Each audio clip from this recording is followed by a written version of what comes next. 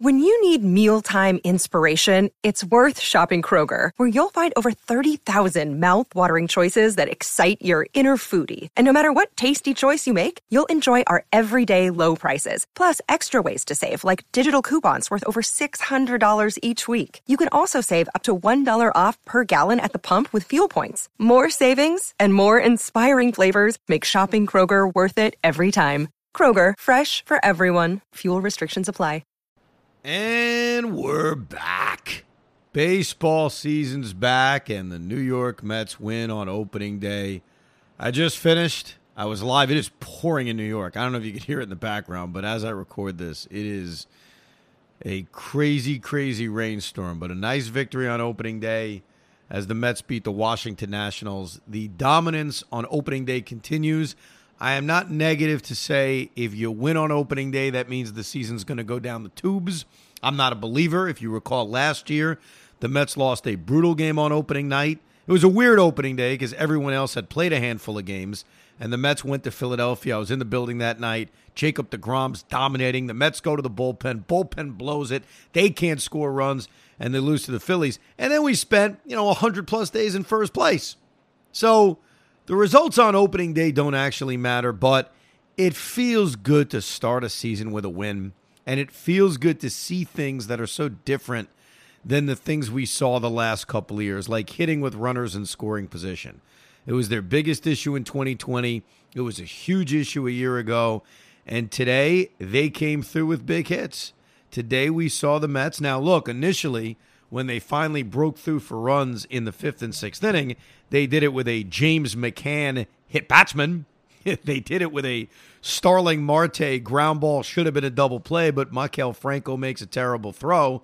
But then you saw Mark Canha come through with a clutch hit. You saw Jeff McNeil come through with a clutch hit. You saw Francisco Lindor a few innings later dunk in an RBI single. And we saw this Met team at least put a couple of runs on the board. But the star of this game is clearly Tylor Megill. Tylor Megill is handed the baseball on opening day. What an honor. 2022. A sound decision by Buck Showalter, realizing, look, I'm not going to mess around with Max Scherzer with this hammy. I'm not going to screw everyone else up in this rotation. I'm going to hand the ball to Tylor Megill because at the end of the day, it doesn't matter who starts opening day. And Tylor Megill was so freaking impressive. And there's two things he did besides the stuff, besides pumping up 97, 98-mile-an-hour fastballs. There were two sweet sequences in this game in which Megill showed something Buck Showalter talked about before the game, that he's got the low heart rate, as he said. Number one, Francisco Lindor, who forgot how to throw the ball to first base in this game, makes a bad error in the second inning. And here comes Met killer Maikel Franco with first and second, one out, second inning. You could totally see after that Lindor error, Megill getting flustered.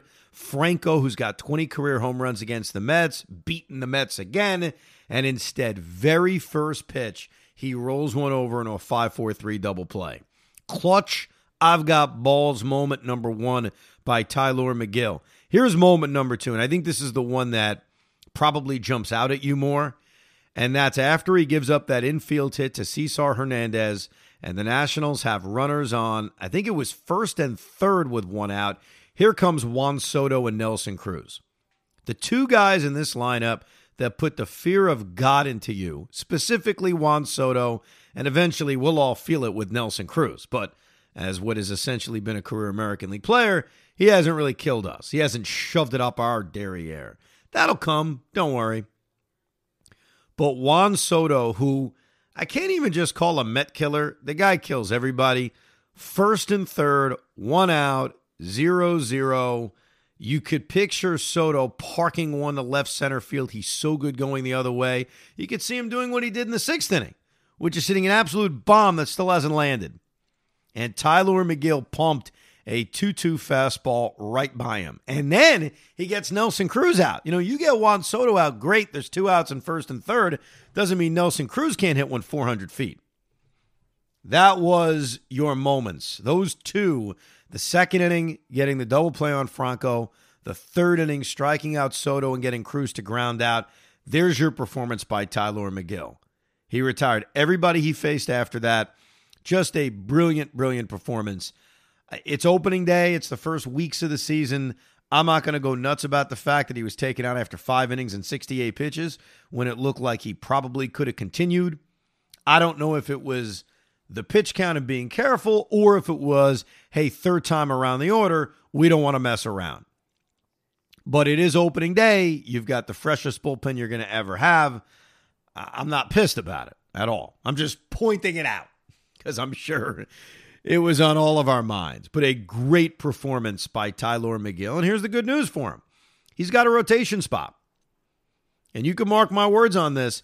If he pitches well, if he is the Tylor Megill that we saw over the first 7 starts last year when he was first called up, and I think it was late June, if he's that guy, he's going to stay in the rotation. You'll make it work. If this team is ever fully healthy and DeGrom is back, don't worry. You pitch, you will remain in the rotation. It's one of those issues that's not even worth discussing. It will take care of itself. But he was really, really impressive. And he also threw strikes. I mean, how many times in this game, and I have the answer, so this is rhetorical.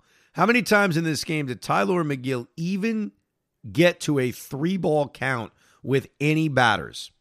The answer is 0. He pounded the strike zone. Trevor May wasn't great. Ottavino looked good. Lugo, for the most part, was good. And Edwin Diaz was fine. Met pitching today issued 1 walk. That's what you want to see. 1 walk in this entire game by Met pitching. So the pitching was outstanding. I mentioned the clutch hitting earlier. Look, the thing that annoys you, and you got to figure out how you want to handle this, is the fact that the Washington Nationals hit 3 Mets. Look, the James McCann one, you kind of put that one away. 2-2 count, bases loaded. Obviously, him getting hit by a pitch, not that big of a deal. So you almost want to eliminate that one. But McCann got drilled 1 batter later. And then obviously Pete Alonso took a scary, scary one up and in. It's weird because the Nationals are not throwing at the Mets. And I think the Mets know that. You know, we did see it on TV, Starling Marte saying you hit 3 guys, you hit 3 guys. To me, you really hit 2 guys because I take that first McCann one out. But okay, the Nationals could have killed somebody. No doubt about it. Whether it was the second McCann one by Anderson Machado or it was the one that came up and in on Pete Alonso by Mason Thompson. Dangerous, scary crap. But what should you do about it? I mean, you really want Max Scherzer in Game 2 of this series just drilling Juan Soto for the sake of it? I mean, I get it. It's baseball. That's what happens. But it's one of those things where when managers or players get annoyed that a team is drilling your team way too often, I don't know, you got to look at the perspective on it. The Nationals just suck. I mean, Anders Machado and Mason Thompson are probably not major leaguers. So they're not any good. But it'll be interesting. It's worth keeping an eye on to see if the Mets do anything about this over the next few days. It's fascinating to think about Max Scherzer doing something, especially considering he's facing his former team. Couple of other things. I said it with Craig on the show in the afternoon, and I want to make this clear because if you hear me ripping a lineup, you think, oh my God, that's it, the Mets are going to lose. I may not like a lineup. It doesn't mean it's going to backfire. It doesn't mean it's going to be the reason they lose this game. You know, if I don't like a lineup, I'm not predicting Robinson Cano is going to go 0 for 5. I'm just telling you, hey, this is a little weird. Why isn't Dom Smith in the lineup? Why is Robbie Cano playing second base? But that's neither here nor there. Does that make sense? I'm piss tired. I don't even know. Look, I just want to give credit where credit is due. Robbie Cano, and here's where I give him the most credit, the bunt base hit in the 5th inning. That was, you could argue, of all the offensive plays in this game by this Met team, and they ended up with 12 hits, they scored 5 runs, the biggest offensive moment was Robinson Cano starting the 5th inning, seeing the third baseman back and realizing, not just back, but basically playing shortstop, hey, if I can get a bunt down, we have a leadoff man on. And that sets things up because even though it's the bottom of the order, your bottom of the order is Mark Canha, Jeff McNeil, 7-8. Those are pretty good hitters. So I loved it. I thought that was a great move. So while I may not have wanted him in the lineup, and I stand by that, I think Robinson Cano laying down that bunt base hit in the 5th inning was monumental, because then you follow it up with a Canha walk, you follow it up with a McNeil hit, and boom, you're set up with bases loaded, nobody out, and that's how the Mets get their first 2 runs of the game. So really good job by Robinson Cano laying that bunt down.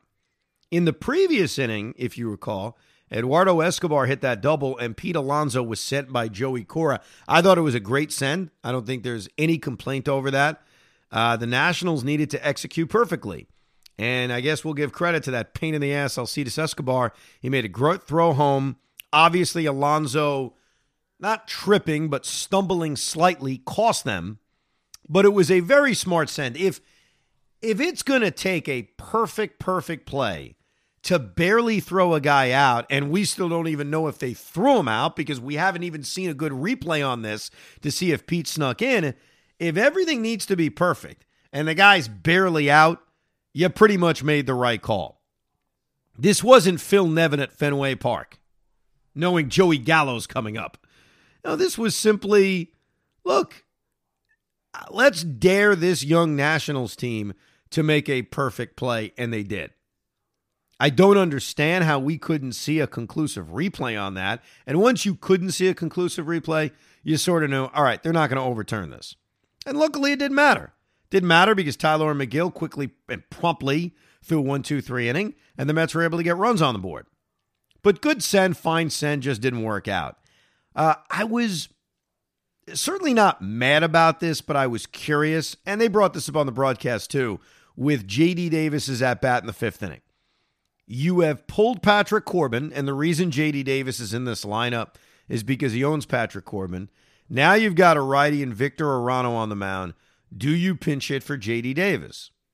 And the reason why I would have leaned yes on it, and obviously Buck didn't, not a big deal. J.D. did ground into a double play, had a double later in the game.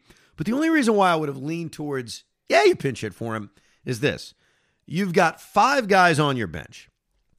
4 of them are lefties, one of which you kind of throw out in Tomas Nido. He's your backup catcher. So you got 4 lefties on your bench. It's the DH spot that you're pinch hitting for, so position's not really a big deal. And because you no longer have the pitcher spot, you got to think to yourself, okay, well, where and how am I saving these guys for? Robbie Cano certainly is one, and we saw that late in the game. Robbie Cano, I'm going to take him out for either a pinch runner or I'm going to take him out for defense, and I think Janikowski fits that perfectly, as we saw.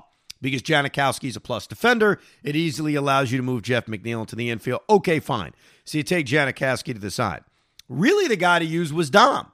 Now, considering Pete Alonso had to come out of the game later, it worked out well because things would have gotten a little bit more clunkier if you needed to take Pete out and Dom was already in the game at DH.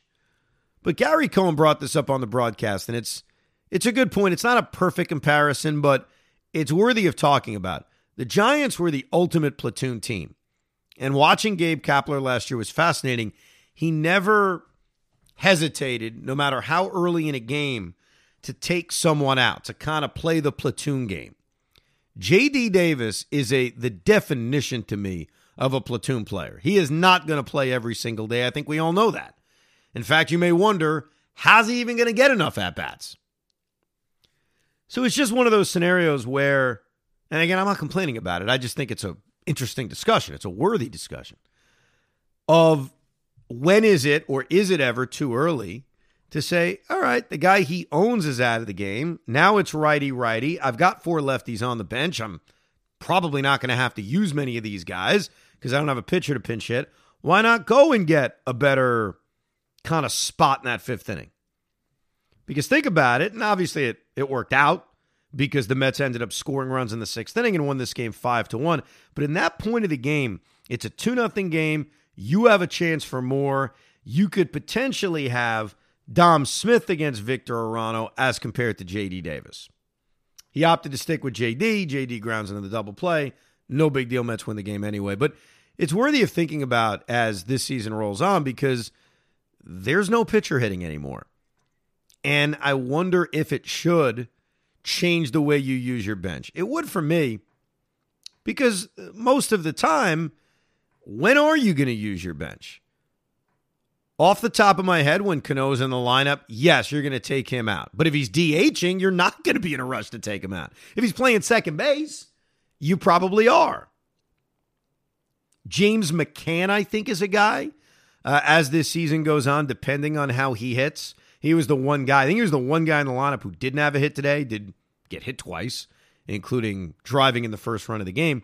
But that slot feels, hey, late in the game, down a run, couple of guys on base. I got a lefty bat like Dom Smith on my bench. I've got Brandon Nimmo on my bench. I know tonight he wasn't fully healthy. That's certainly a guy to pinch hit for. Outside of that, I don't know if you're ever really pinch hitting for anybody else in this lineup unless it's a J.D. Davis matchup situation. Either way, fun to have baseball back. It feels very, very good to watch baseball again. And it feels really, really good to win on opening day, 1-0. And here's the dream. And I have said this many, many, many times, though no one probably remembers. I always dream of being the '84 Tigers. The team that gets off to such a ridiculous start, you can win your division 2 months into a season. So I'm not predicting 35-5. I'm just saying, early in any season, if my team gets off to a good start, I start to daydream about that. So we'll see if they can keep it going against the Washington Nationals. But get to talk a little Met baseball. We may do an exclusive Met podcast. We're working on that as opposed to just random Evan Roberts podcast. So I'll keep you posted about that. But definitely check out Craig and I after the Yankee game on Friday. And obviously Monday through Friday, 2 o'clock on The Fan. Thanks for listening to this instant reaction edition. Mets win opening day. Evan Roberts podcast.